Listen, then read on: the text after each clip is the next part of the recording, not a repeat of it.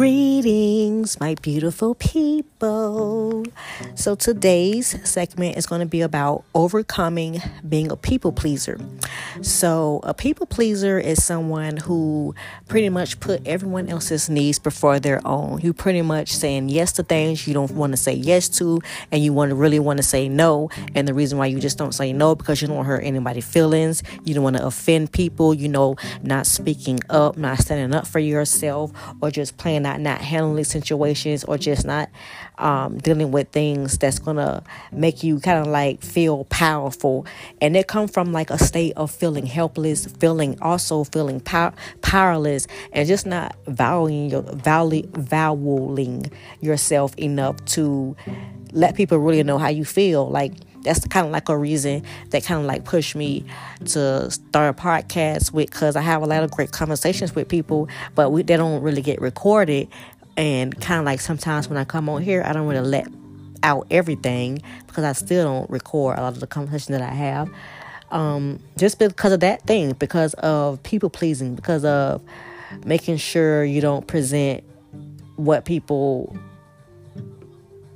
might think about you, or saying things people may agree with. Sometimes a lot of times people pleasers are people that are highly sensitive. They really take things like to the heart, when kind of a lot of things are not personal. A lot of things are just different viewpoints. A lot of things are perspectives.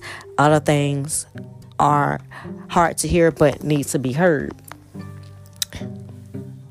And so one thing I learned about people pleasing is that you don't please yourself out of the entire endeavor. You're too busy trying to make sure this person, and it's a lot of work. It's a lot of work trying to please this person and that person. And then when you kind of find out after trying to do all this work and put in all this work, still nobody is still happy. So doing that and not putting yourself first, it kind of like hold you back from a lot of things because you're not putting your best foot forward because you're so caught up in your head about what people are going to think, what people are going to say, if you're going to offend anybody, when some things are not to defend people. It's just to speak your perspective, or just get up your point across. So one of the ways that I did overcome being a people pleaser is I kind of like was forced, kind of like, it was kind of like how I always say in my other segments, how if you don't handle things, your ancestral spirits is going to force you to see it. It's going to force you to see it, or events are going to be orchestrated to where things are going to happen. And so it was just a time for me to get by myself, to be by myself, to kind of like figure out what it is that I want. What are my thoughts about myself? You can't really learn a lot or know yourself or learn yourself when you're around a group all the time, around a lot of people. Of course, I get some people have to go to work, some have to mingle with people on a daily basis, but it still should be some time for you to put out, for you to have your alone time, for you to kind of like, get your thoughts together and to kind of like know what pleases you instead of trying to look out and to please everyone. When you become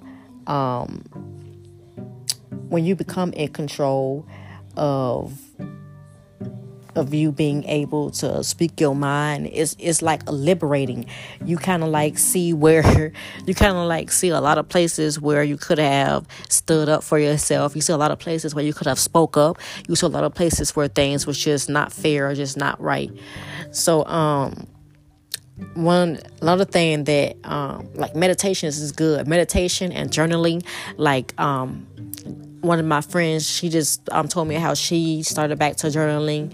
And then I remember, like, I've been writing like for a long time, since like 10, 12 years old. And then I stopped for a very long time and I started doing like other creative things. And I forgot how much I love doing it, how much I missed it. And then it's like when you journal, you can write down your thoughts and you can see, it's like you can see it in motion on paper, and you can kind of figure out where it is. I don't know, you was wrong at. I don't know, sometimes it's hard to accountability sometimes. And when you're writing it in your journal, it's kind of like you're kind of like doing it for yourself. I don't feel like everything deserves to be put out online and for you to let people know every single thing that you write in your journal about. Some things can be private. So that's kind of what I wanted to say about overcoming being a people pleaser. It benefits you no good whatsoever. It holds you back. It stunts your growth. It keeps you from not exercising that throat chakra, speaking up for yourself. Sometimes we may be sensitive, but it's kind of like I said, a lot of things are not personal. So instead of being sensitive and taking it the wrong way, we can say, okay, so what can I take for this without being emotionally attached? Detachment is kind of like that neutral ground where you kind of like are not on either side. You're kind of not neutral. You just kind of like looking I'm trying to explain it. You're kind of like just looking out and observing. That's what I was trying to look for. You're pretty much just looking out and observing, and you're kind of like in between without being emotionally attached. That's where we get messed up. These emotions, extra sensitive, all that stuff.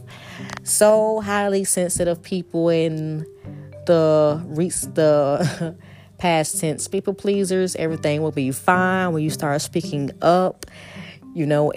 Things may seem like uncomfortable at first because it's a new territory, but you'll make it. It'll be all right. Everybody might not like it. You may not spark everybody's interest, but at least you're doing something that you want to do, and you're doing something that speaks to your soul. Like I said, we're gonna do things that speak to our soul and take our power back, and we're gonna harness it this time. And so until next time, gods and goddesses, peace.